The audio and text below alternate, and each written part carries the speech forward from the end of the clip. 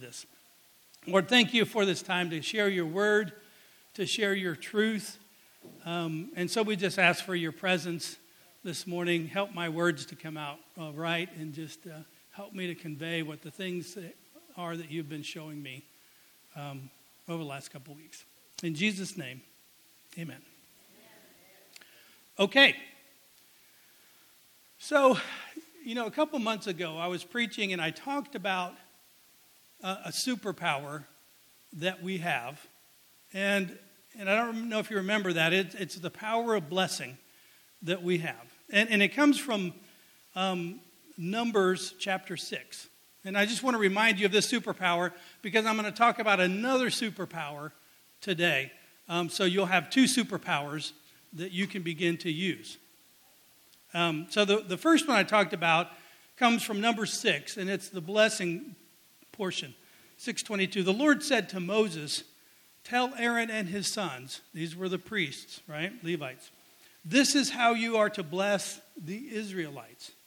Say to them, the Lord bless you and keep you. The Lord make his face shine upon you and be gracious to you.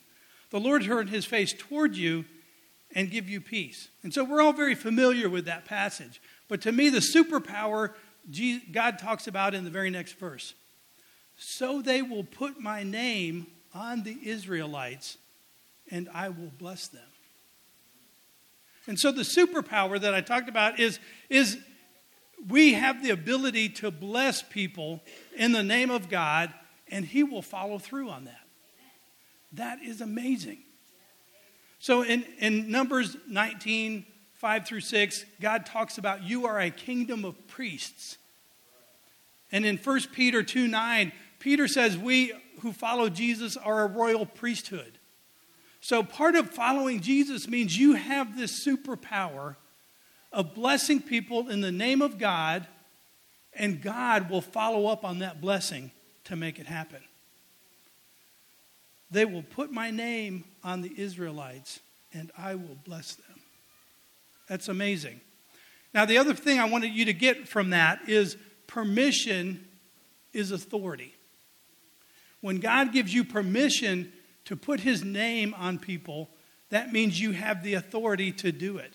And if you do nothing else in life than to go out in the world and bless people in the name of God, say this blessing over them, mark them with the name of God so that God will find them out and say, hey, one of my people put my name on this person and I'm going to bless that person.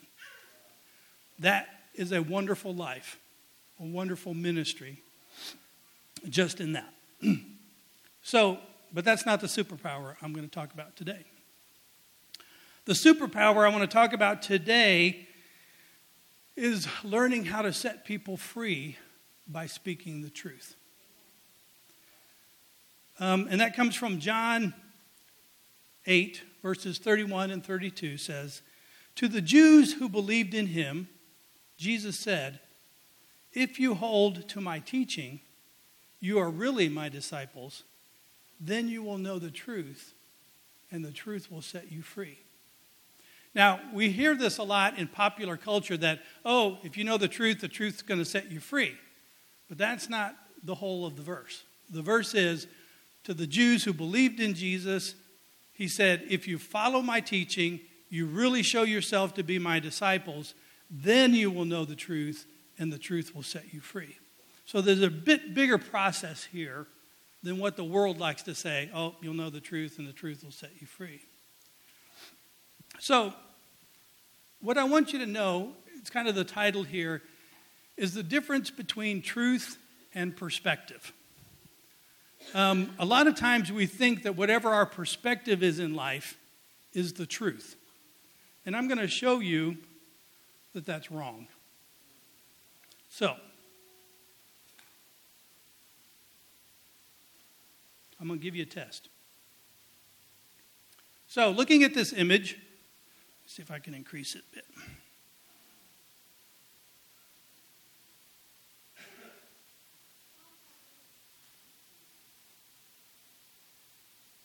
Okay. Looking at this image on the screen, there's 3 vans. Which van do you think is the biggest? Simple test, right? Would you think the first one is the biggest? Raise your hand. Do you think the second is the biggest? Raise your hand. Nobody? If you think the third is the biggest, raise your hand. Everybody, I see a lot of hands. Raise your hand. Come on now. This is a test. You get scored. Okay, most people. Now I'll give you a fourth option. Who thinks they're all the same size? Oh, pretty good number, huh? You've seen this before, huh? No? I mean, just as it appears, the third one seems like it's almost twice the size of the first one, right? But the truth is, they're all the same size. Now, how is it that the three look different sizes? I mean, the roof of the second one is higher than the roof of the first. And the roof of the third is higher than the roof of the second. Therefore, do the math, right, Chris? The third must be bigger than the first. But the truth is, they're the same size. Now, are you going to believe me or are you going to believe your eyes? You're probably going to believe your eyes, right? Dennis isn't going to tell you the truth, but I am telling you the truth. So let me show you how we can say this. So, would you agree that if something has the same height, the same width, the same breadth, two things have the same height, width, and breadth, that they're the same size? Okay, I would agree with that. So let's measure. So I'm going to measure from the front of this wheel to the back. And then let's take that measurement and take it to the next. Same size, right? And let's take it to the back one. Same size, right? So the length of it is the same. So let's try the height. So I'm going to measure right here from the top to the bottom there. Go to this one. Same height. And same height. All right? So same length, same height. Let's try width. So let's measure across the windshield here. Okay. Same.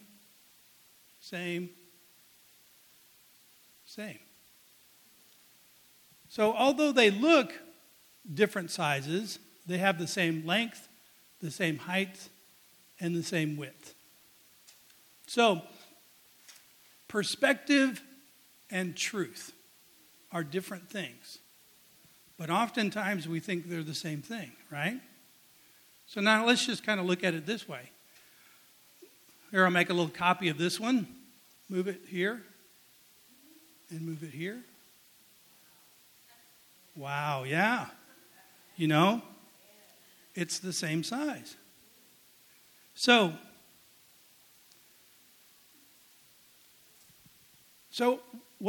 how does this apply to our superpower, right? And I guess the other thing is just, a lot of the crowd thought the third one was the truth, that the third was the largest. And sometimes we'll say, well, there's a lot of people that believe with me, but that doesn't mean just because you have the people believing with you that it's the truth, right?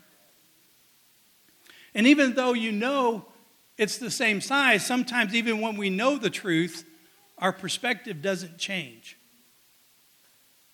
But we can still make a decision. Now, if I asked everybody which of these three do you think are the largest, you'd probably pass the test with 100%, right? Everybody would say, well, the truth is they're all the same size. So you can choose to walk in the truth, or you can choose to rely on your perspective. And that's the superpower that we have. Jesus says, if you believe in me, if you follow my teachings, you show yourself to be my disciples, you will know the truth, and the truth will set you free as you learn to walk in the truth rather than just in your perspective. And so we're going to explore that idea a little bit more. So one of the things is so this is a visual image of how our perspective can change. So if you want to know the trick about this, the issue is related to what's called the vanishing point in an image. A vanishing point is kind of centered here if you look at how the road kind of disappears in the background, right? And so these lines along each side of the road and even on the tree line converge back here, which is called the vanishing point. And so the vanishing point is the background context from which you're interpreting the images of the van. And so the vans that are closer to the vanishing point appear larger than the ones that are further away from the vanishing point. So even though your brain realizes that, the context in which those facts are placed shape how you interpret the facts. So the fact is, all these vans are the same size, but the interpretation, given the background, the context of where they're located, makes you see them differently. And even though you know the truth, it's hard to shift your perspective because our brains are hardwired because you're imposing a three-dimensional image on a two-dimensional screen. Okay? So, we can understand that in terms of how it happens visually, but I want to talk to you about how that happens psychologically and spiritually. I was reading an article recently, I think from CNBC, about a 77-year-old who was scammed out of $660,000. And it all started with a simple pop-up window on her computer that said, somebody has hacked your computer.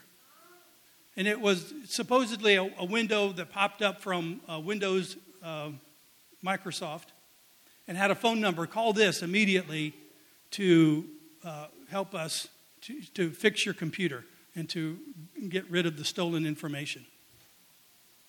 And so the lady called that number.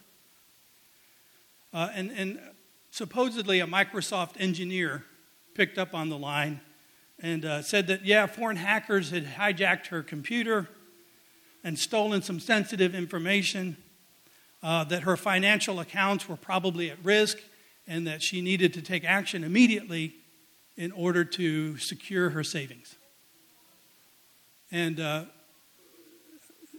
lady said, well, this is just terrible. I've got to do something. He said, well, what bank do you work at? What bank do you bank at? And she said, well, PNC. And he said, well, good, they're a partner of ours. I can transfer you to somebody who will help you at your bank. And so the lady accepted his help. Thank you for helping me. And so it wasn't somebody at her bank. It was an accomplice of this guy posing as a Microsoft engineer, right? Well, the guy supposedly at her bank said, I can see there are some transactions that are already being, triggered and are trying to come across and take about $29,000 out of your account. And he said, you got to act fast. Go ahead and move this money into a different account, and I can set that up for you. And said, don't tell anybody about this because anybody who knows might be able to help, the scammers get you. And so she moved her money over. And, he said, once we get this transferred, I'll give you the ways you can access it. And then once she transferred the money, she never heard from the guy again, of course. And after, waiting on that and calling, she finally called her bank and they said, we have no record of anything like that going on. And there wasn't anything she could do about it. So psychologically, the scammers did the same thing to her as this visual image. They created a context in which the facts seemed to be worse than they really were. And then they did what they call an amygdala hijack on her. Now, your amygdala is a part of your brain that responds to events and that creates that fight or flight or freeze kind of thing. It's a great, in terms of saving us from danger, but it makes us react, not think. We stop thinking in order to just run or fight, or hide. And so within a second, once that amygdala gets activated, we stop our critical thinking skills. Actually, the blood flow is redirected in the brain from your frontal cortex, where you do your critical thinking, to your amygdala. And then your amygdala sends message to your adrenal glands that releases adrenaline and cortisol, and there's just this physical reaction that you get into, right? So it's a very real thing called an amygdala hijack. Scammers know this, and so they begin to create fear based on some facts, right? She did have a pop-up window that said you were being hijacked. That was part of her real experience. And then they gave her a number to do something about it. But little did she know, her computer had been hijacked, but she was talking with the hijackers. So an amygdala hijack involves certain things. A strong emotional reaction, a sudden onset, so that something's happening, you've got to do something about it. And then often you regret your actions later because you acted out of fear or out of the emotion rather than out of good judgment.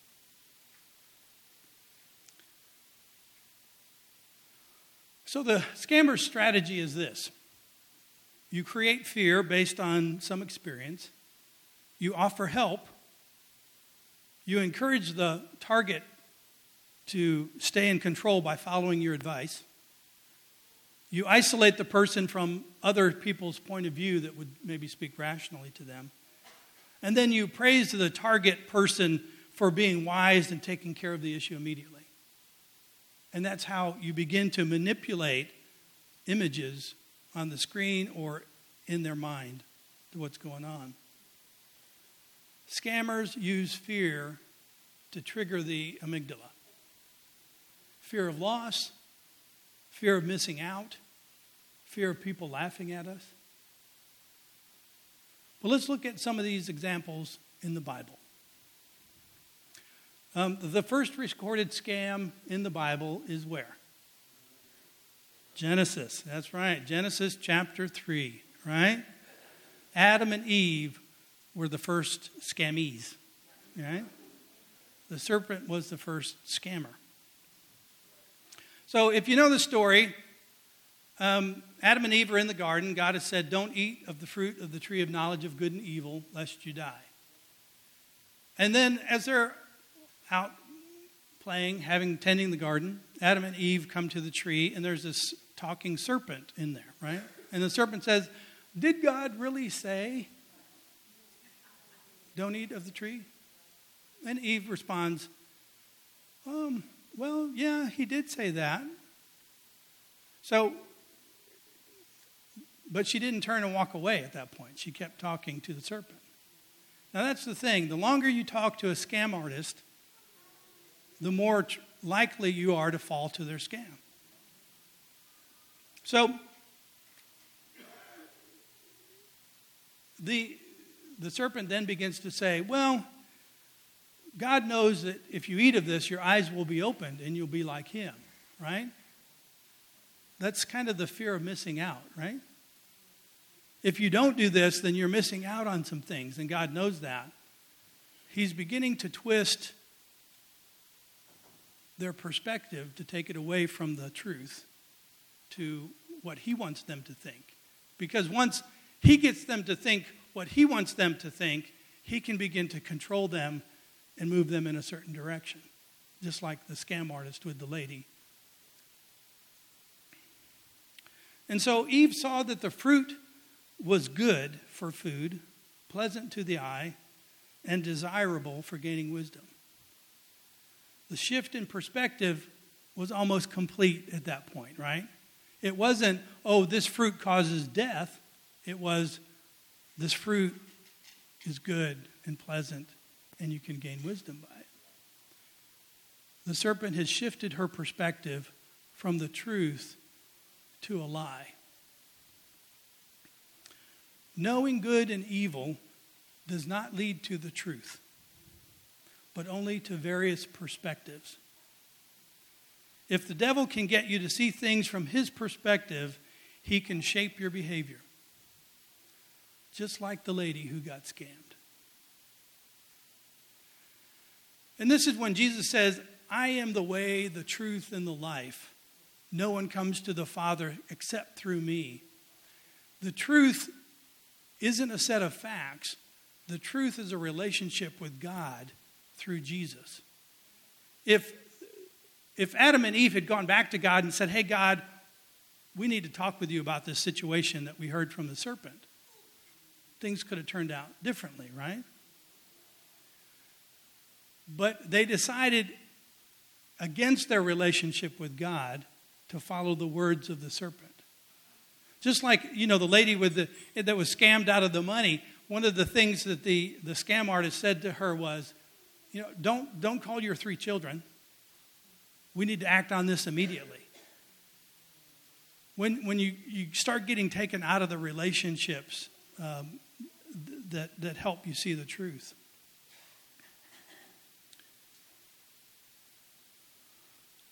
The longer you talk with the devil, the more likely you're to fall victim to his lies.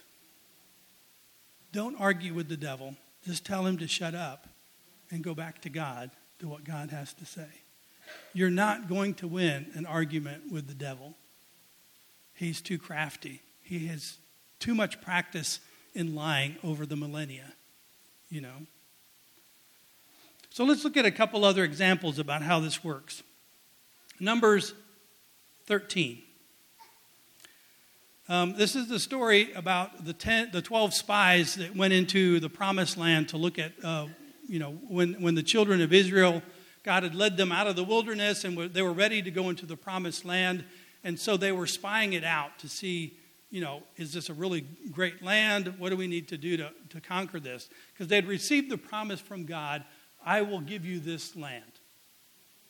And so Moses had sent 12 spies, one from each tribe, into the land, and they'd come back with this great report and with this big bunch of grapes, that it is a land flowing with milk and honey. But the report wasn't completely rosy. There were also reports that there were a lot of giants in the land. And so let me read Numbers 13, starting at verse 30. Then Caleb silenced the people before Moses and said, we should go up and take possession of the land, for we can certainly do it. But the men who had gone up with him said, we can't attack those people. They are stronger than we are. And they spread among the Israelites a bad report about the land they had explored. They said, the land we explored devours those living in it. All the people we saw there were of great size. We saw the Nephilim there. Nephilim were giants, purportedly of kind of demonic birth. The descendants of Anak had come from the Nephilim. We seemed like grasshoppers in their own eyes, and we looked the same to them. We looked like grasshoppers in our own eyes, and we looked the same to them. So you hear that perspective, right? We looked like grasshoppers. Well, I don't know about you, but when I'm out at the farm, I just step on grasshoppers, right? They're no real threat to me. And so they saw themselves as grasshoppers before the inhabitants of the land. Their perspective was skewed a bit. But they weren't walking in the truth that God had said, I'm going to give you this land. The God who had brought them out of Egypt, the God who had helped them cross the Red Sea, who had defeated the armies of Egypt, who had kept them with food in the wilderness. The God who fulfills his promises says, I'm going to take you into this land. But their perspective was different than the truth. And so the 10 spies used their words to scam the people. They were afraid, so they wanted the crowd to believe what they believed. And so they used their words to shift the perspective of the group. And so they decided not to enter the land the promised land. As a result, God said, I am tired of these folks. They will never enter this. This generation will not enter the promised land. And then the people regretted that, right? And here we go. Once you get scammed, once you get through that amygdala phase and you're not full of adrenaline, you're not panicked, you regret your actions as part of that.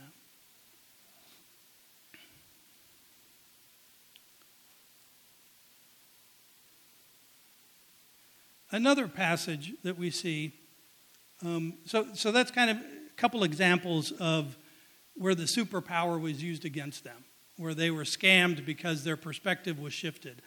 So I want to focus on a couple more where you can use this superpower to help you overcome those things. And so, one of the first ones was Abraham.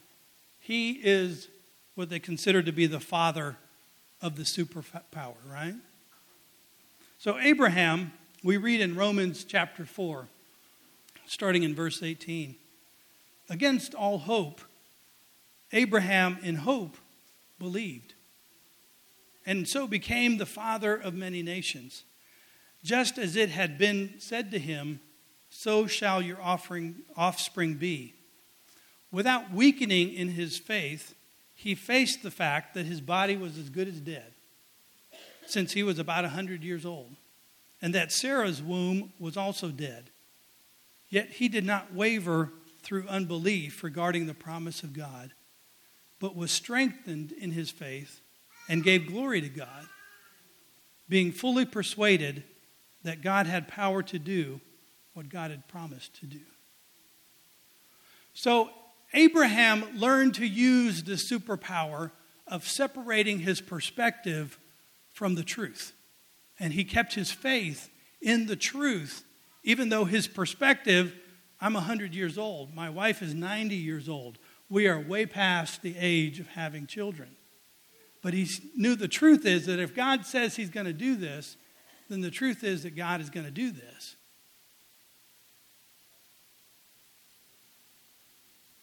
As a result, Abraham is known as the father of all those who have faith in the truth. King David was another one who used the superpower to his benefit. In 1 Samuel chapter 17, we read the story about David defeating Goliath. But the part I want to focus on is when David first gets there and he's visiting his brothers, and so the army of Israel is face to face with the army of Philistia, and Goliath, this giant, is yelling obscenities at the Israelites and intimidating them, and all the army of the Israelites are kind of quaking in their boots, in their sandals. And so David steps up and he says, I'll fight Goliath. Now he's just a teenager at this point. So we pick up the story in verse 32. David said to Saul, let no one lose heart on account of this Philistine. Your servant will go and fight him. And Saul replied, you are not able to go out against this Philistine and fight him. You are only a young man, and he has been a warrior from his youth. But David said to Saul, your servant has been keeping his father's sheep. When a lion or a bear came and carried off a sheep from the flock, I went after it, struck it, and rescued the sheep from its mouth. And when it turned on me, I seized it by its hair and struck it and killed it. Your servant has killed both the lion and the bear. This uncircumcised, loudmouthed Philistine will be like one of them, because he has defied the armies of the living God. The Lord who rescued me from the paw of the lion and the paw of the bear will rescue me from the hand of the Philistine. King Saul saw Goliath and thought of an enemy that was too big to be conquered. David saw Goliath and saw, this is an enemy that I can't miss hitting. A change in perspective, right? David knew the truth that God had been with him in the past. And he could see this giant as unconquerable, but David chose to say, this is just another enemy of God. And God has helped me overcome the enemies in the past. I've killed a lion. I've killed a bear. I can kill this giant. Saul's perspective of David is different than David's perspective of himself. And you have to learn to walk in the truth of who God says you are, not in the perspective of who others say you are. David's identity is based on the truth of God's faithfulness to him in the past. Now, one of the other things is that interesting in this is how David projects himself to the end of the story where he is already successful, right? And so by doing that, builds a lot of confidence in how the story is going to turn out. You see this when he says, the Lord who rescued me from the paw of the lion and the paw of the bear will rescue me from the hand of the Philistine. Right? He's already seeing the end of the story, and the end of the story is, I'm victorious. And I want to show you what that looks like from this visual image.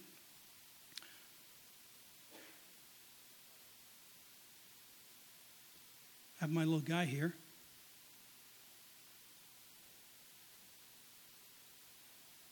So, move my little measuring tape off of there. Now, I got my little guy here. Yeah. You know, he's about the right size. Let's make him a little bit bigger, right? About the right size for that car, maybe a little smaller. So here we are with this guy at the beginning of the story, right? He's looking down the road, and the vans get bigger the further down the road. And if you think of these vans as giants or troubles in your life, the trouble in front of me doesn't seem too big, but the troubles get bigger the further down the road, the path of life that they go. So the little trick that David does is he says, all right, I'm not going to look at this like it's the beginning of the story. Let me copy him so I'm not cheating. Okay. So make a copy of him. You can see they're the same size. But he begins to tell the story from the end. Right? So King Saul sees little David. David says, I'm a giant killer. He sees himself at the end of the story and says, the God, because of his past, the God who has saved me from the paw of the lion, the God who saved me from the paw of the bear, he's going to give me victory over this as well. So rather than being at the beginning of the story, looking at all of these giants he has to overcome, he's already standing at the end of the story saying, God has given me victory. And that's the truth. So learning to walk in the truth rather than learning to live in the perspective that others are trying to force on you is a superpower. Jesus said, if you believe in me, follow my teaching, you will be my disciples, you will know the truth, and the truth will set you free.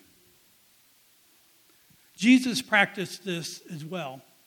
Hebrews 12:2 says, for the joy set before him, Jesus, he endured the cross, scorning its shame, and sat down at the right hand of the throne of God. And that phrase, for the joy set before him. You know, as Jesus prayed in the garden, let this cup pass from me. Nevertheless, not what I will, but thou will. He began to project on the other side of this battle is the joy of the Lord. On the other side of this sacrifice that I'm going to make, I'm going to sit down at the throne on the right hand of the throne of God. He projected himself to the end of the story, and that gave him strength to go through the midst of the story. Because he knew sometimes we get to the middle of the story and we think that's the end. we get down into the valley and we think, I'm going to die here in this valley, but that's not the end of the story. The end of the story is that we come out of the wilderness, that we come out of the valley, and that through Christ we have been saved.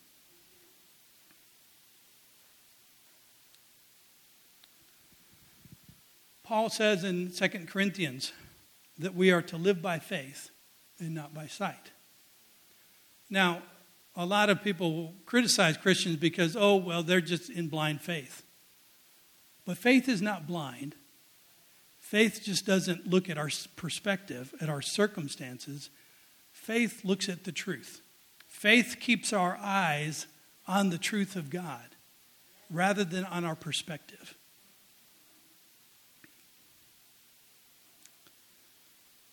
Just as we know the truth about the vans being the same size, we know the truth that God is bigger than our perspective, our circumstances. So I want to talk with you about how to deal with an amygdala hijack. How when you're in the midst of the devil talking to you and tempting you and trying to shift your perspective from the truth, how do you handle that? First thing, take a deep breath. A good cleansing, deep belly breath. Okay? Genesis 2:7 says, Then the Lord God formed a man from the dust of the ground and breathed into his nostrils the breath of life. And the man became a living being. Breath is very central to who we are and how God has made us.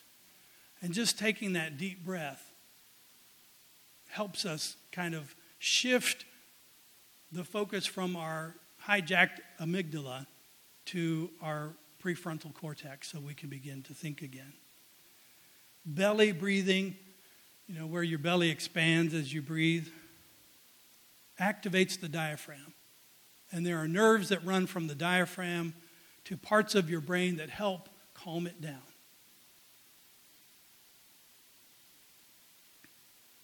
Next, acknowledge your emotions. If you're trying to help somebody else through this, you can do this for others. This, in and of itself, engages the prefrontal cortex again. How do I feel right now? Well, I feel anxious. What has triggered my feelings? Well, somebody looked at me crossways.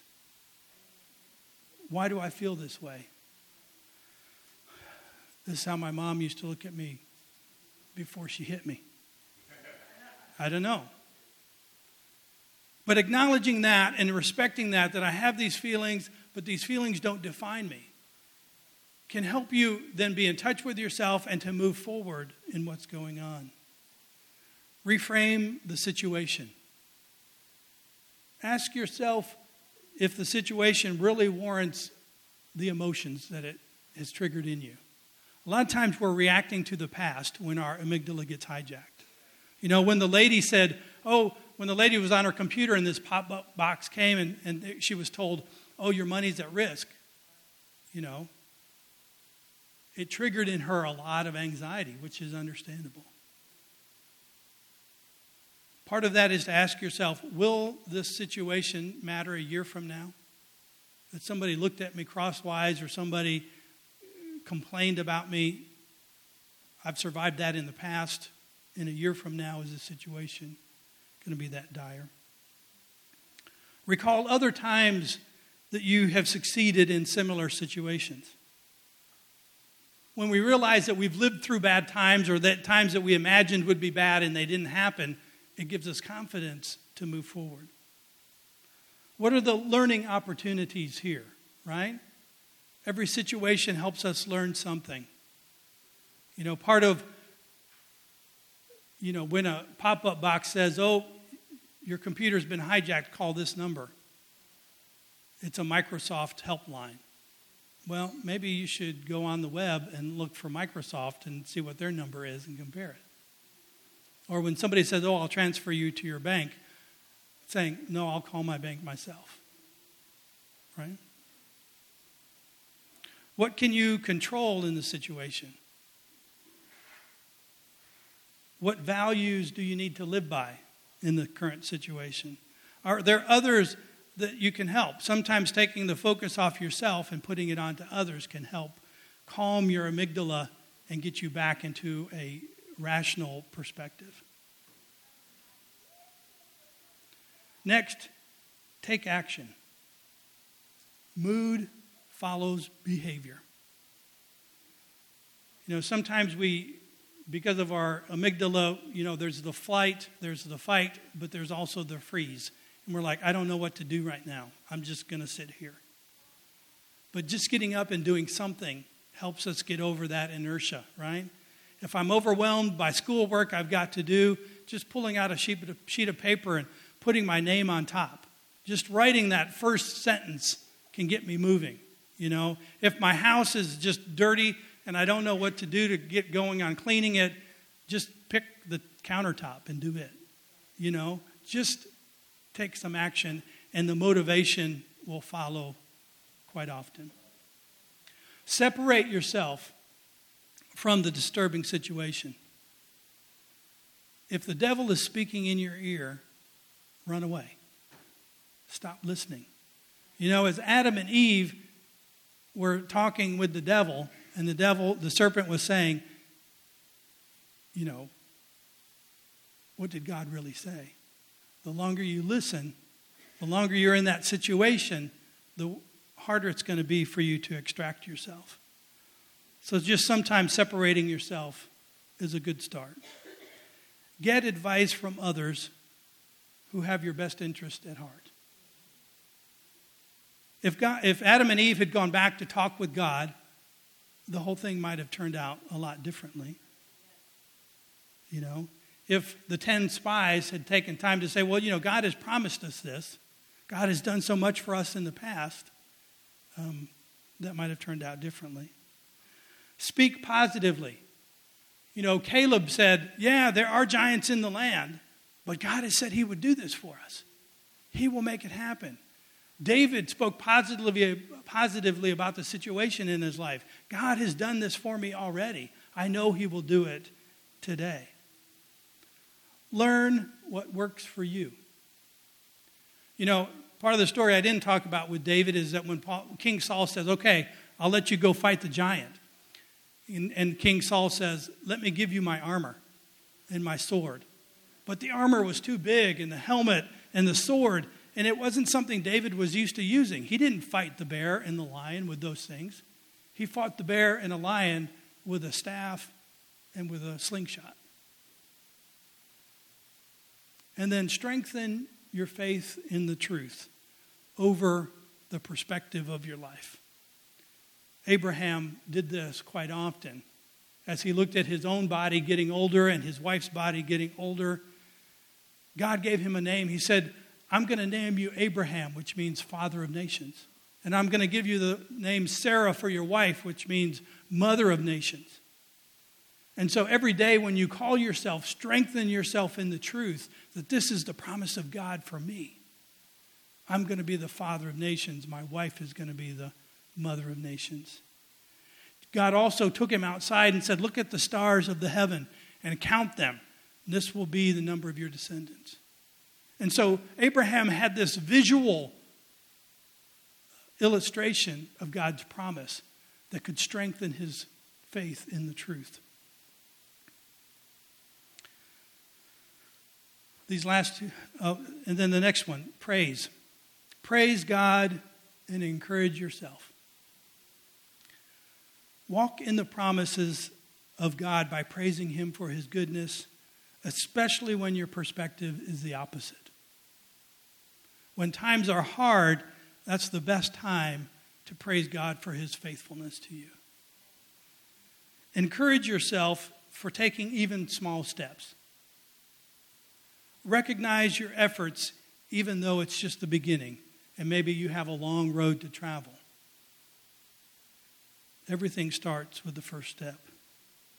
And then be compassionate to yourself. Be self-compassionate. By knowing you will make mistakes at times, but God's mercies are new every morning. So these last 2 points, praise and take action trigger a release of serotonin and dopamine in your body that helps you feel the peace of God. This is how God built us, the biology of spirituality. Learning to speak the truth to set yourself and others free is a great superpower.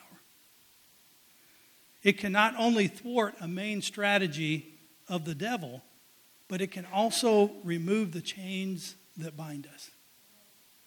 And we don't have to just do it for ourselves. We can help others do this as well. The more you use the superpower, the better you will get at it. Ask the Holy Spirit to teach you something new about this every day. And soon you will be living in a new freedom that you never thought possible. Let me pray for you. Lord, we thank you that you are a God who shares power and authority with us. When you created Adam and Eve, you said, go forth and have dominion over this earth, over creation. That you give permission for us to bless people in your name and that you will follow up on that and make it happen. That you give us the power to choose the truth over perspective and that we can walk in the freedom of your love and of your forgiveness and of your purpose for our lives. Lord, as we go from here today, let these seeds take root in our hearts, in our minds, and in our bodies, that we might be salt and light in the world around us, and that you might receive glory. In Jesus' name.